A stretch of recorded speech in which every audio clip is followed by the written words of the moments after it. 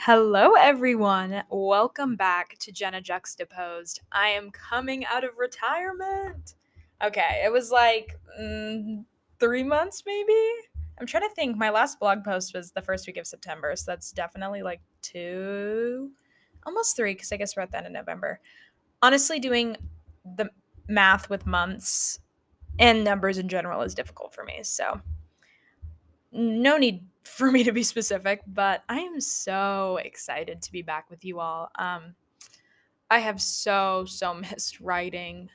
And while my life has been crazy busy, the Lord's been really sweet to me this week and has given me like so much time just to like enjoy Him and spend some time in scripture really intentionally which I haven't been doing as much this semester, because it's funny that scripture reading is always the first thing to go when I get busy. But even amidst my busyness, um, I've just really been led to read scripture, which has been really, really good for my soul.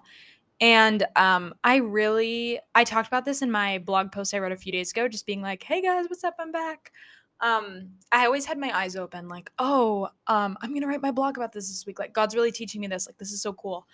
Um, and I haven't been looking for things because I've just kind of been like, obviously, my motivation shouldn't be like, oh, I'm going to write a blog post about this. But like every week, God teaches me so much in what I write. And I'm like, oh my gosh, like as I'm writing it, it's literally like God's ministering to me as I'm writing it. And so I've really missed that like intimacy with God. And so I'm really, really excited to be back.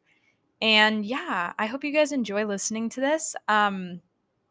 I'm just going to kind of go through, read my post, give a little ramble afterward. Just to preface, this is something I've been thinking about for like the past 24 hours, like constantly. And I had so many thoughts. I have like 2 full pages in my journal, just like brain dumping, like all this information. And then my Old Testament class today, we were talking about idols. So I was like taking notes in there and then also like putting it in my journal because I was like, wait, this is good for my post, making my education worth it by sharing the information to others. So you guys don't have to go to Biola. I was like writing it down super fast, but yeah, I'm simply thrilled to be back with you guys. So let me just scroll to the top of this document. Okay, amazing. So, as I'm recording this, I haven't put a title yet. So, you'll know what the title is because I will have figured it out by the time I post this. But yeah, I never know to be like, this is the blog post time. I'm reading it now, but that is what I'm doing. Okay. So this semester, I'm taking an Old Testament class, and it's kind of kicking my butt. At Biola, this is a class that everyone has to take, and my professor is very well known for dishing out a lot of work. And amidst many nights turned to early mornings working on these assignments, I've grown deeper in my knowledge and love for the Old Testament. So as I've gone through the Old Testament books, especially the boring ones, I have found a commonality of idol worship. And in our cultural context today, it's less likely that your idol is a carved wooden figure, and it's more likely to be like Netflix. But I had a hard time relating to Israel's pull to worship these figures, but it wasn't until my class today when it all clicked. We enter into idol worship when we believe they can do something for us that we are not trusting God with. Oh, yeah, we're going there today. The gods of the Old Testament were where Israelites would go and beg for fertility or a good harvest. It's hard for us to relate to these things because now we have science and technological advancements. So we go to the gods of our own age for our deepest desires like love, validation, security. So, an idol I find myself bowing down to is social media. And it's not the app itself that's evil, but it's the deeper worship that it moves us towards, worship of ourselves.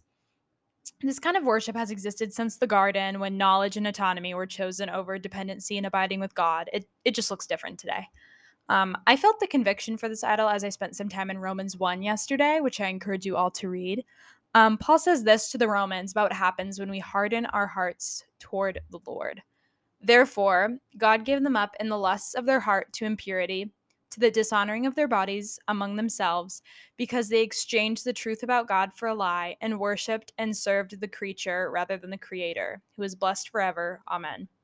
Paul continues, saying what happens when we consume the creation rather than the Creator. They were filled with all manners of unrighteousness, evil, covetousness, malice. They're full of envy, murder, strife, deceit, maliciousness. They are gossips, slanderers, haters of God, insolent, haughty, boastful, inventors of evil, disobedient to parents, foolish, faithless, heartless, ruthless. So, first, before we go any deeper, I want to make it really clear that I'm writing out of a place of struggle. I'm pulled to worship myself and fall into pride each and every day. Frankly, it's my default. And the Lord has really enjoyed using me as a vessel to teach others as He's teaching me the same things. My heart's being moved as I'm writing these words, and I hope yours is as you are reading them or listening to them in this context. Okay, resume. So, whether I'm walking to class or waiting for the elevator or brushing my teeth, I feel a pull to check Instagram. It's something I used to not give that much thought to, and now I actually try to stop myself and think, why do I need to do this right now? I think this is a pull. A pull. Bye. I think this is a pull. Pull and pull sound really similar. Okay, I need to cut this part out. Cut this out, Jenna.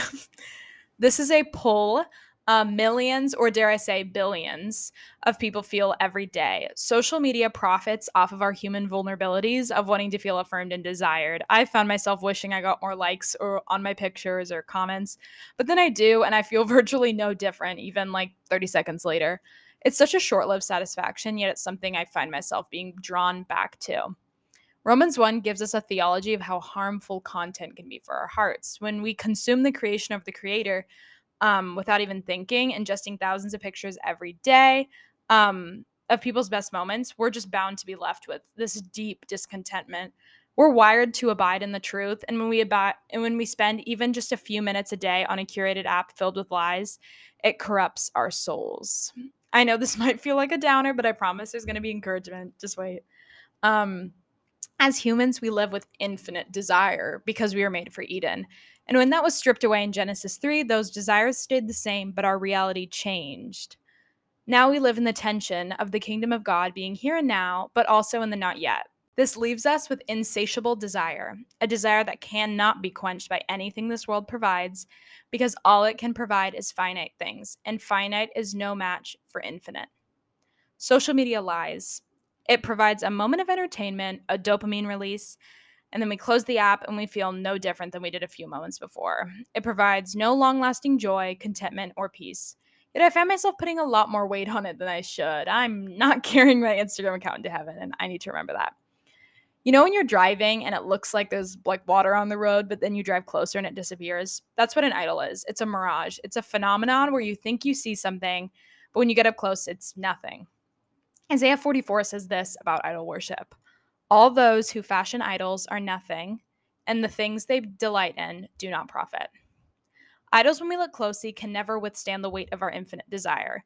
This idol of self I'm speaking about manifesting in social media is something I see in other spots in my life too. I see a desire for instant gratification show up when my packages come late or my coffee takes a few seconds to come out of my espresso machine. I see it in my self-image when I try to formulate the right things to say to please others. At the end of the day, my idol comes down to trying to manipulate and control reality so I can live as freely and autonomously as I can. This is not the way of Jesus. He provides us a path of peace and rest. Our solution is simply this: long devotion to Jesus. This feels vague, so I'll give you a couple practical tips for us type A solution people. Day by day, it looks like reading my Bible, resisting the urge to always check my phone, being patient when the cashier is being too slow, or when my friend's running late. Or maybe I use the minutes I usually would walk to class on my phone to pray for a family member or just enjoy nature and admire God's beauty in that.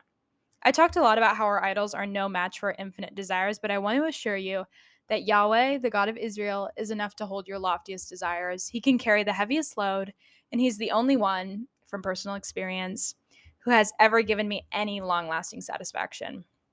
A passage I encourage you all to memorize is Matthew 11:28-30, which says this: Come to me, all who labor and are heavy laden, and I will give you rest.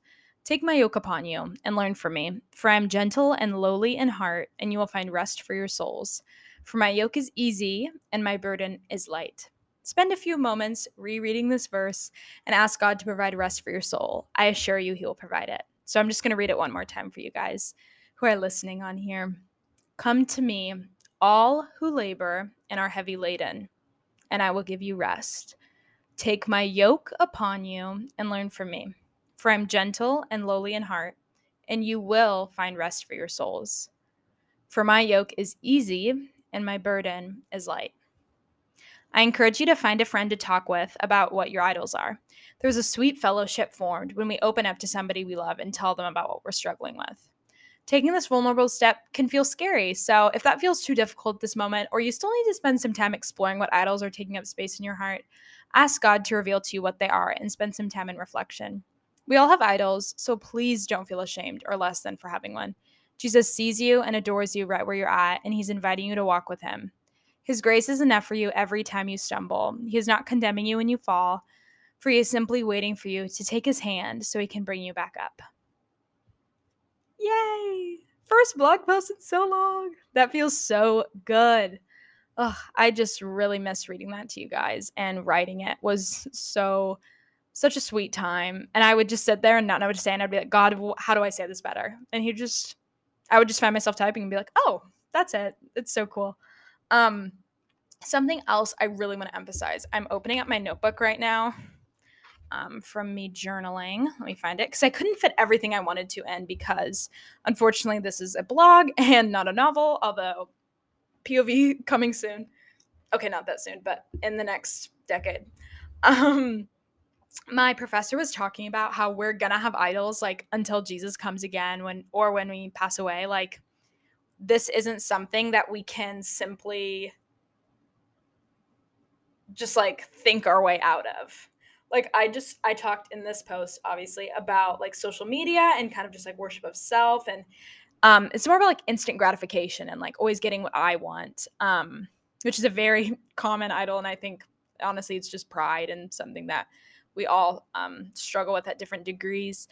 And I think as we get older, we don't just like grow out of those things. We hopefully like are spiritually more mature and mature as adults and that kind of stuff. But we can't like fix ourselves, because then like we wouldn't need the Holy Spirit, you know? We wouldn't need God if we could just be our own God. Honestly, need to write a whole blog about how I try to fix myself, because that would be that could be something that would be helpful for me. But I guess I'm just trying to say, don't feel ashamed for having idols. I said that like at the end, but like we're gonna have them until the end, and I feel like it's just really important to like be aware of them and be like, hey, this like isn't true. Like, if I'm on Instagram for 20 minutes and I'm looking at other girls my age and I'm like, oh, their life's so much better, and I'm like comparing myself, or I see other girls and I'm like, their skin's so much clearer than mine, or their hair's so much prettier, blah blah blah, and I just find myself in this like comparative spirit, I'm literally living out like the bad part of Romans 1, where it talks about let me pull it up here. It says that you're filled with unrighteousness, evil, covetousness, malice, envy, deceit, gossip, slanders, like boastful, like all these things. And that's like what I'm doing if I'm engaging in like a lie, which is that, oh, I have to compare myself to someone else, when that's like not how God made his creation. And I'm like I'm operating in a lie, so obviously I'm going to be filled with all of those things that I just listed. And so like in the context of social media, it can be like, oh yeah, social media is just bad, and it's like, no, it's a morally neutral thing. Like, it's just something that I can often use for a negative thing.